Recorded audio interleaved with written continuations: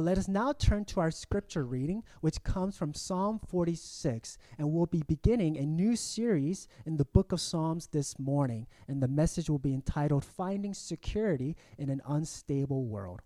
So let us now turn to Psalm 46, and we'll be reading the whole chapter, verses 1 through 11. This is God's word. God is our refuge and strength, a very present help in trouble. Therefore, we will not fear, though the earth gives way, though the mountains be moved into the heart of the sea, though its waters roar and foam, though the mountains tremble at its swelling. There is a river whose streams make glad the city of God, the holy habitation of the Most High. God is in the midst of her. She shall not be moved. God will help her when morning dawns. Though nations rage, the kingdoms totter. He utters his voice, the earth melts. The Lord of hosts is with us. The God of Jacob is our fortress. Come, behold the works of the Lord, how he has brought desolations on the earth. He makes war cease to the end of the earth. He breaks the bow and shatters the spear. He burns the chariots with fire. Be still and know that I am God. I will be exalted among the nations. I will be exalted in the earth. The Lord of hosts is with us. The God of Jacob is our fortress.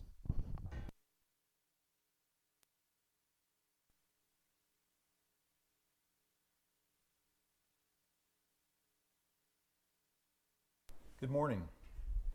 My name is Bill Smith. I'm also one of the pastors here at Renewal Main Line, and our prayer is that this service today helps you to be able to connect with the Lord regardless of where you are in your spiritual journey. As Luke said, we are starting a new series today. We're going to be looking at various Psalms for the next 6 weeks. Why is that? It's because times of upheaval, whether that's upheaval in your own personal life or upheaval in the larger society, or upheaval in both, times of upheaval produce all kinds of feelings, all kinds of emotions start to bubble up to the surface. There's confusion, there's anger, fear, apathy, doubts. And the question then is, what do you do with those feelings? What do you do with all of those emotions? How do you handle them in a way that's healthy and productive? There are ways to do that, but there's also a lot of ways to handle them that just make life worse, that would actually add to the upheaval that you're already experiencing. Let's talk about two of those unhealthy kind of ways. On the one extreme would be to downplay the importance of what you're feeling. The other side would be to overinflate your feelings. Now, the side that downplays your emotions says, what is really important in life is not what you feel, but what you do.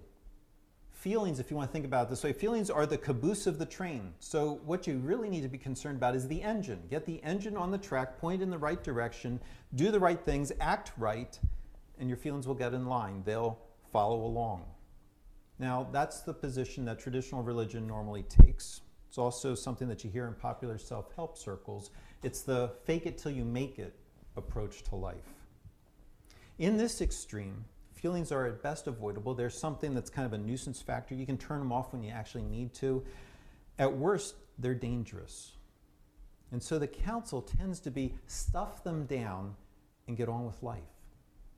Now, what's the problem with this approach? Theologically, it means that you're ignoring part of what it means to be human. You're trying to squelch a piece of what it means to be made in the image of God. God has what you could call an emotional range. He's not controlled by his emotions, but he has a way of being that correlates to our own feelings. Probably to say it more accurately, our feelings are analogous to something that's going on in God. So when God responds to others and when God responds to what takes place in this world, he does so with actions, he does so with thoughts, but he also has an emotive aspect to himself. You look through Scripture and you discover there are times where God is happy, where God is what we would describe as sad, or he's angry. And you discover in Scripture that not only does he have an emotive response, you discover that his responses go far beyond our own. He's the happiest person that you've ever met. He's the most peaceful, most joyful person that you meet in Scripture. He's also the most grieved. He's the angriest. So if you ignore your feelings, if you tamp them down, you're going to lose some of what it means to be his image. You won't live your life the way that God lives his. And if you do that long enough, there are consequences. You're going to discover that you can no longer respond emotionally in ways that are appropriate. You're not going to be able to feel sad when you know that you should feel sad, or when you wish that you could feel sad, or you won't be able to get excited for somebody else in the way that you want to. And you're going to start going through life relatively flat emotionally, not fully engaged. Now, the opposite extreme, the extreme that you tend to hear coming from our modern world, is that your feelings are the most genuine, most authentic part of you, the most pure part of you that there is. And the counsel from this direction says, if it feels good, do it. Don't ask philosophical questions of right and wrong ways to feel, of what you should or should not feel. Instead, recognize that if you feel a certain way, then by definition, that's what's right for you. That's your truth speaking to you. Anything else is dishonest, it's inauthentic. So don't question why you feel a certain way. Rather, give in to it. Be yourself. Be true to yourself. Express yourself regardless of how you're feeling. Now, the danger here is that you're ignoring the reality that your feelings are not always accurate. You know that. You know that there have been times when you felt a certain way, when you have felt very strongly a certain way, only to find later that you no longer feel that way. Or worse, that you're kind of embarrassed now by how you felt at one point, or by how strongly you felt. Maybe you've had this experience. You've been in an argument with someone and you were passionate. And you were arguing as strongly as you possibly could. You wake up the next day and you wonder, what was the big deal? Why did that mean so much to me yesterday? Because it sure doesn't today. Why is that? It's because Scripture tells us every part of us as human beings now lives under the curse of sin. And that means that every part of us has some kind of brokenness to it. That there is nothing that is free from the taint of sin. There is a twistedness at our most essential element, our most essential nature. And that twistedness, that distortion then percolates up through everything else that we do. It percolates up through everything that we think. It percolates up through everything that we feel. And so not everything that you and I feel passionately about is the way that we should feel.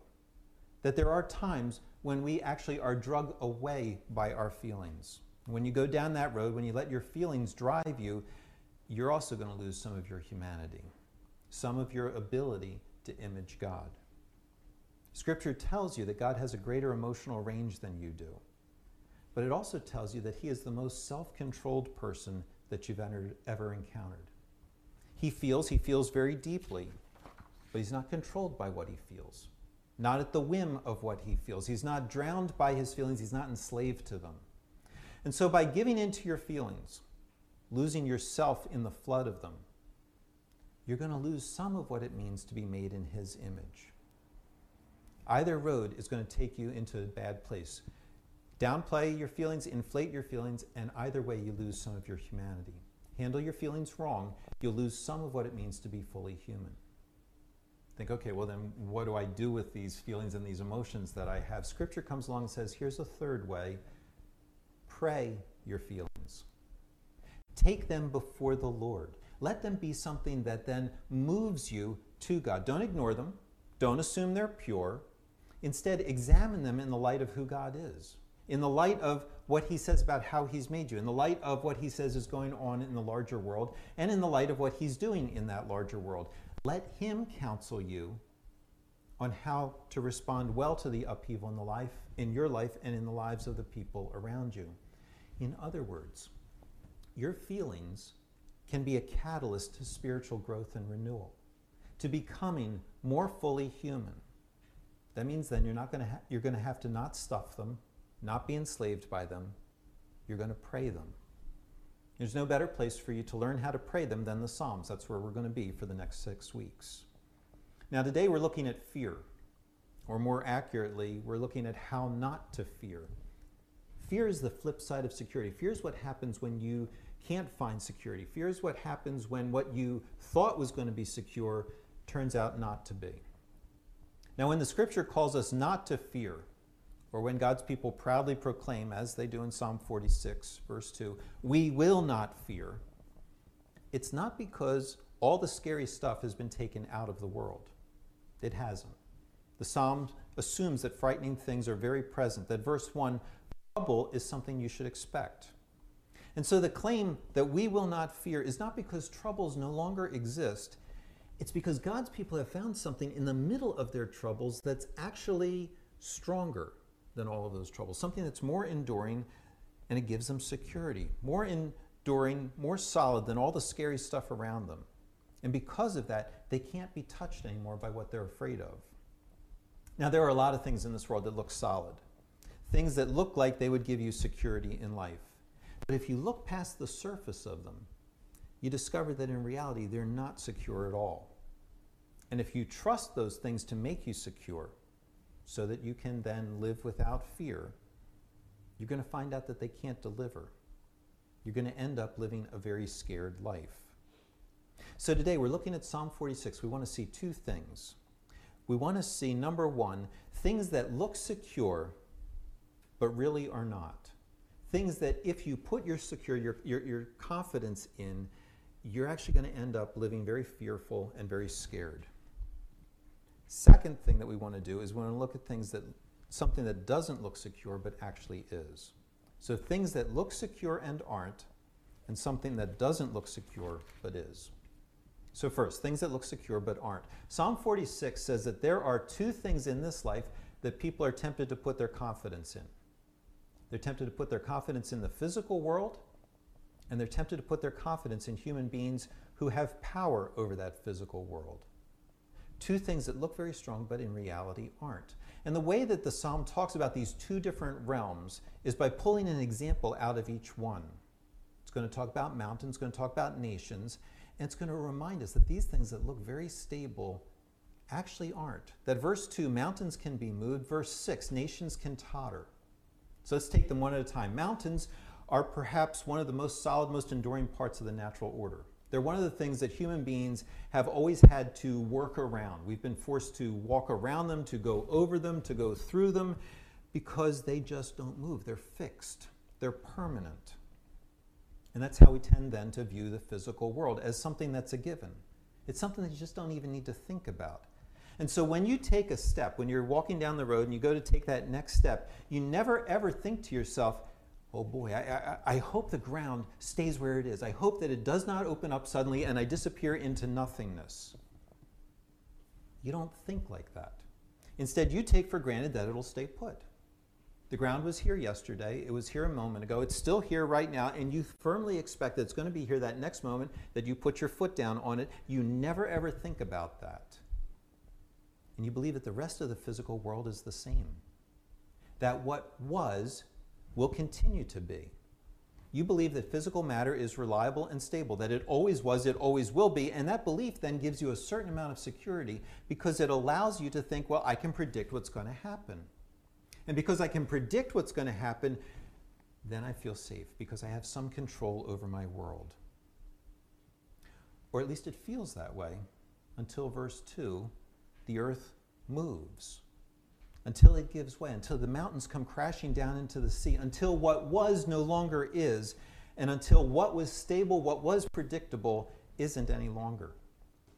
Until some crazy little part of this world, like a mountain or a virus, suddenly goes rogue and refuses to stay in one place and no longer can be contained and no longer is predictable, seems to have a mind of its own. And when that happens, your confidence in the natural order is shaken and you begin to fear. Why? Because what you built your security on is gone. And now you're not sure what's going to happen next. That's one security imposter, the physical world. Here's the second security imposter. It's the security that's found in nations. Nations look really strong.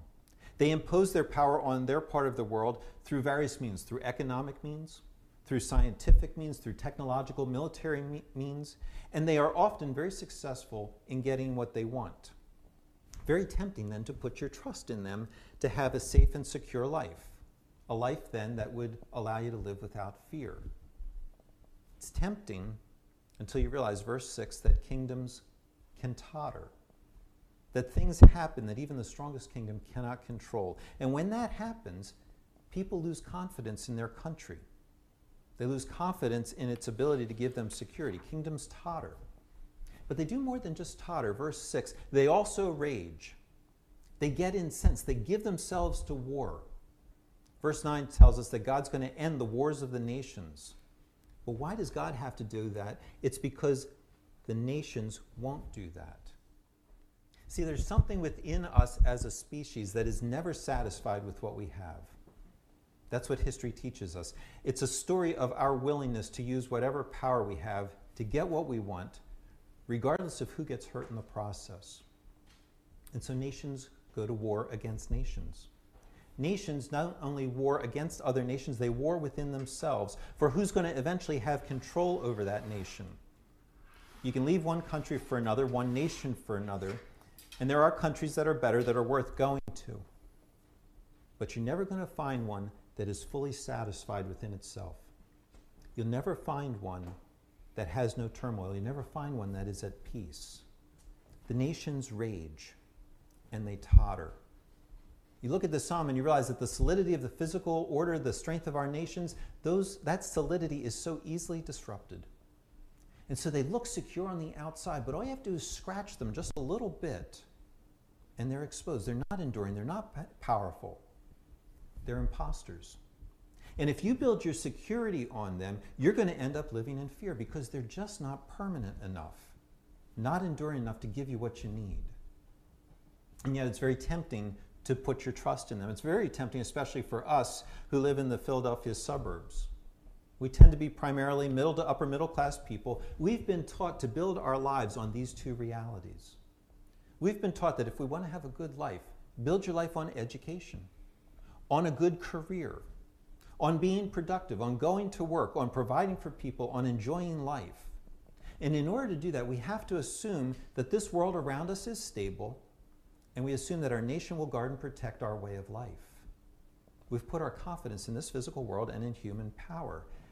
And this historical moment is teaching us, man, it just doesn't take a whole lot to destabilize everything that we were told to build our life on.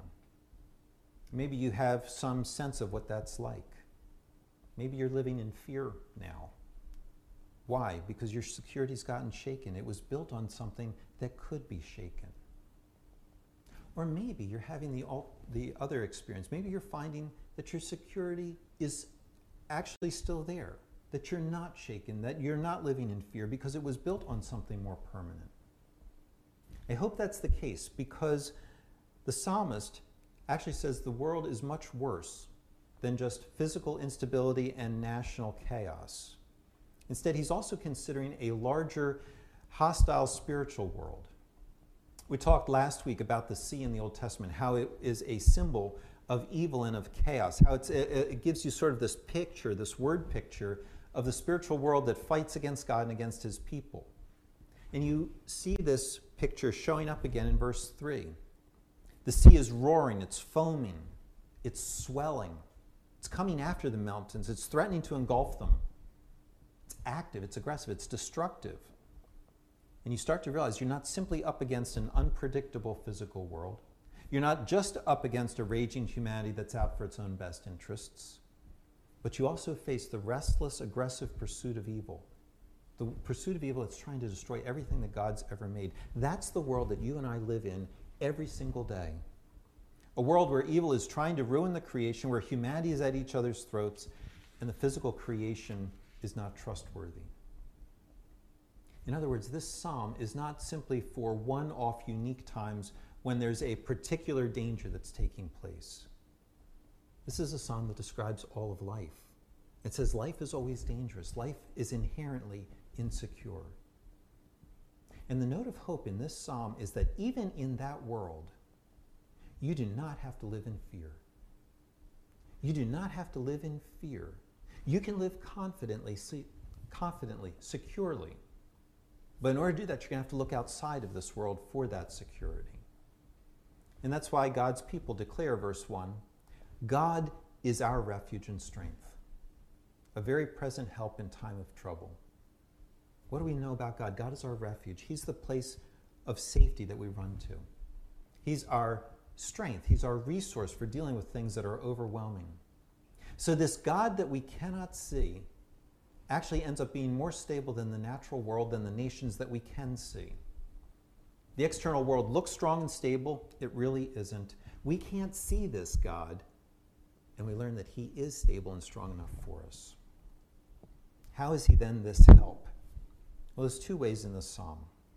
Number one, his presence brings security to his people right now. And his coming judgment is going to bring that security to the entire rest of the universe in the future. So we'll talk about both of those. First, his security is for his people right now. Verse 4, there's a river whose streams make glad the city of God, the holy habitation of the Most High. God is in the midst of her, she shall not be moved. Now notice the contrasts here. The mountains can be moved. The city of God cannot. Away from the city of God, the sea threatens the world. It's roaring, it's foaming, but in the city of God, there's something different. There's gladness, not fear. Why? Because there's a different kind of water. There's a river, not this raging sea.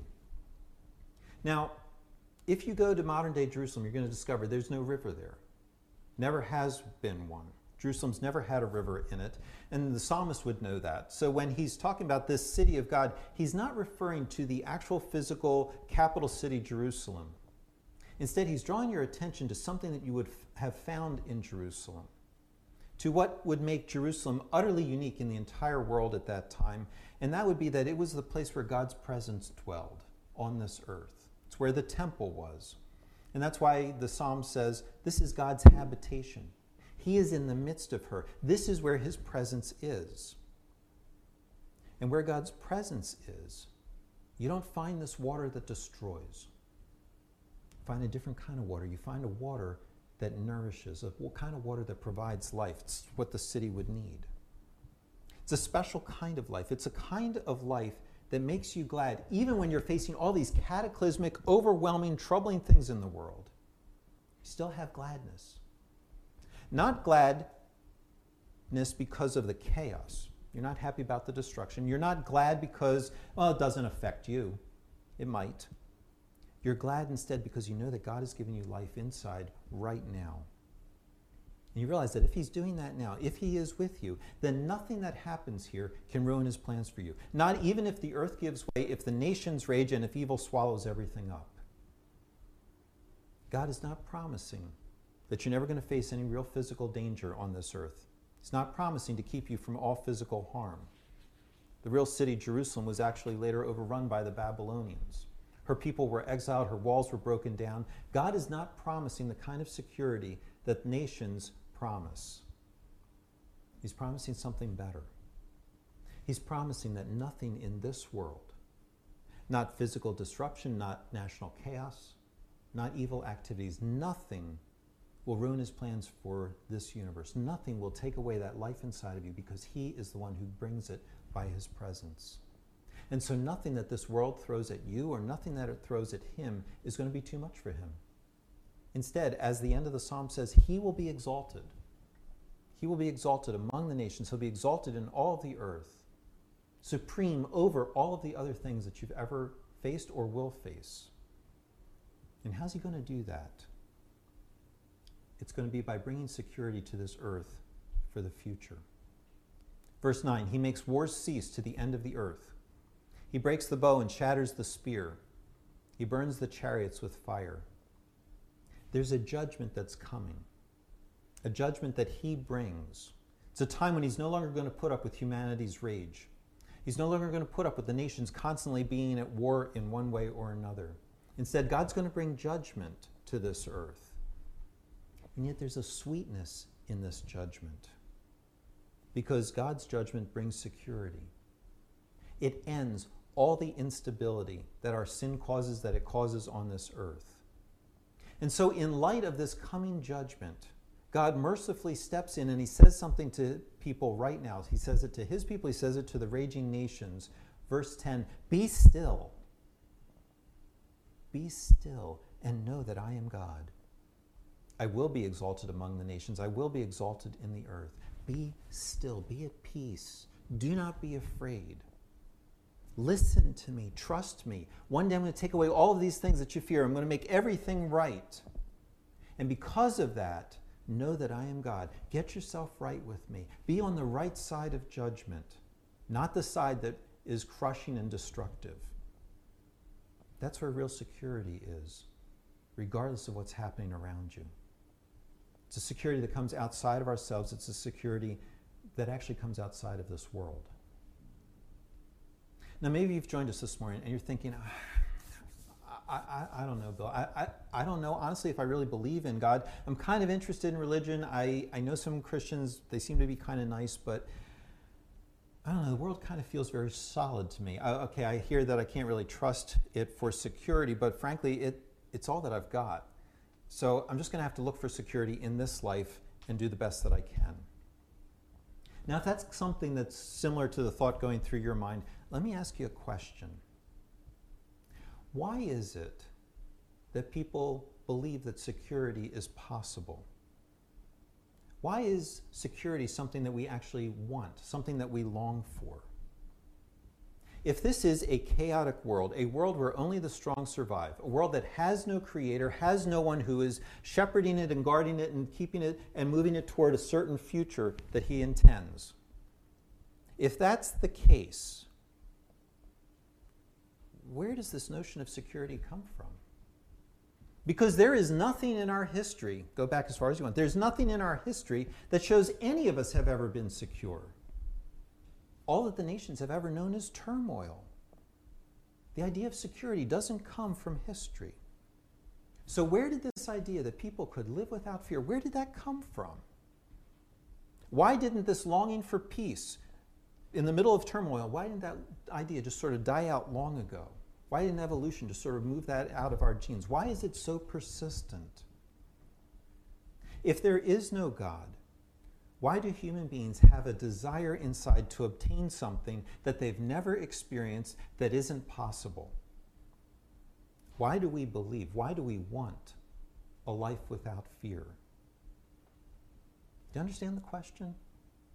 If you want something that does not exist in this universe and has never existed in this universe, something that you do not find in the larger society, and let's be frank, something that the larger society doesn't find in you, if that's the case, then it's up to you to answer, where did that desire come from? Where did it originate?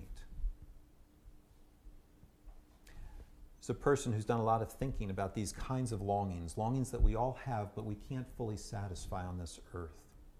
And C.S. Lewis, he realized, quote, creatures are not born with desires unless satisfaction for these desires exists. A baby feels hunger. Well, there is such a thing as food. A duckling wants to swim. Well, there is such a thing as water. Men feel sexual desire. Well, there is such a thing as sex. If I find in myself a desire which no experience in this world can satisfy, the most probable explanation is that I was made for another world, unquote. Let me repeat that.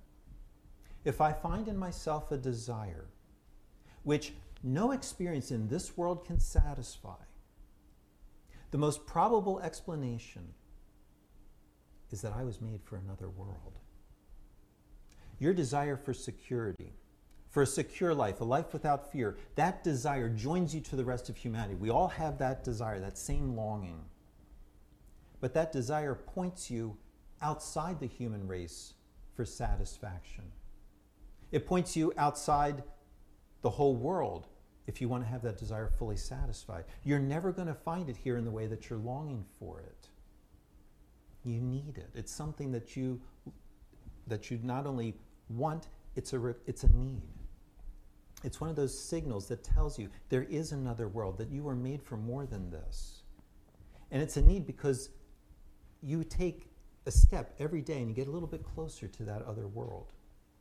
Let me give a very vivid picture here of what life is like. You live on a little ball of rock that is hurtling throughout space at tremendous speeds. It's surrounded by myriad threats to your existence.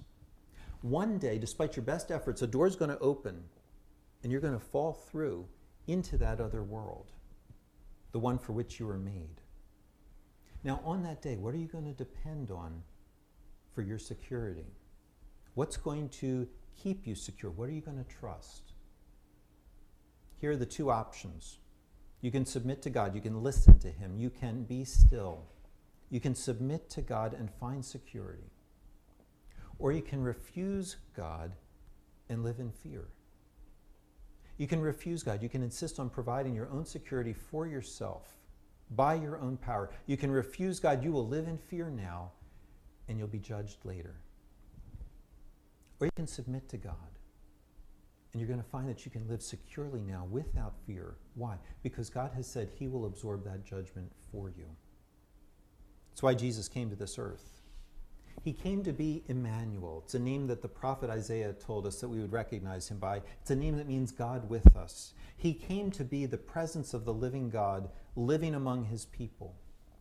And he came to bring them a life that could never be taken away from them, because it would be a life that would provide life inside of them, a life-giving stream inside of them. He claimed in John 7:38 that whoever believes in me, as the scripture has said, out of his heart will flow rivers of living water. He came to give us life, real spiritual life. He came to be the Prince of Peace, the one who would put all wars to an end forever. But in order to bring life and peace to his people, this Emmanuel, this God with us, first had to be judged. See, the temple was not simply the place where you found the presence of God. The temple was the only place where you could find the presence of God and not be destroyed. And the reason for that is because you had to come, and when you came to meet God there, you brought a sacrifice. And the sacrifice, an animal, was judged instead of you. It was the place where God would accept a substitute on your behalf. And when Jesus came, he came to be that ultimate sacrifice, that ultimate substitute, the one who would be judged for you so that you would be secure in God's presence, so that God's presence would bring life to you and peace and gladness, not fear, not insecurity. It's because we have that sacrifice that God's people say, we will not fear, because God's presence is no longer a scary thing to us. The fear has been taken away, and if we have no fear with God, we have no reason to fear anything else. Now, how do you live this out? How does God's presence bringing life and peace to you, how does that change the way that you live in this world when there are scary things out there, things that really might hurt you? Well, I want to invite you to have a conversation with yourself, to reason with your fears on the basis of what God tells you. I've done this in counseling with other people, but you can also do it by yourself. When you find yourself afraid, make yourself stop and think. Think about what you're afraid of. Think about why you're insecure. Think very specifically. Think about what it is that you're afraid you're going to lose. Your life, your lifestyle, your health, your finances, your family. Think about what is at risk in your mind, and then let yourself imagine a future where the worst actually comes to pass. Christians are not afraid to face the worst because our faith is in something that's really solid, something that's enduring, that's outside of this world, someone who's really solid. And so we have the freedom to ask, what would happen if this thing that I'm really scared of, what would happen if that actually happened to me? What's the worst that would happen? For instance, what would happen if you got sick right now? What's the worst thing that would happen if you started feeling flu-like symptoms? What would happen next? Ask the question, make yourself answer it. What would happen next? Well, if I had flu-like symptoms, the worst that would happen is I'd have to call the doctor. And then push yourself at that point by asking, okay, if you called the doctor, the doctor gives you the worst news possible, what would happen then? Well, then I'd have to get tested. Okay, and if you were tested, what's the worst that would happen? I'd have the virus. Okay, and the worst that would happen then? Well, I'd have to be quarantined. And the worst that would happen from being quarantined is that I might begin to deteriorate. And the worst that would happen from that is I'd go to the hospital, might lose my job. And the worst that would happen from that is I'd be in the ICU. Okay, that's really bad. Then what? What's the worst then? Well, I don't really make it. I end up dying. Okay, it's really important. You need to go one more step. You need to ask the question, what's the very worst thing that would happen to you then? I would go to heaven, and I would be with Jesus. With this one who has put life inside of me that will continue on after my body dies. Can you handle that? If that's the very worst thing that happens to you, can you handle that? Do you see? Trace any scenario.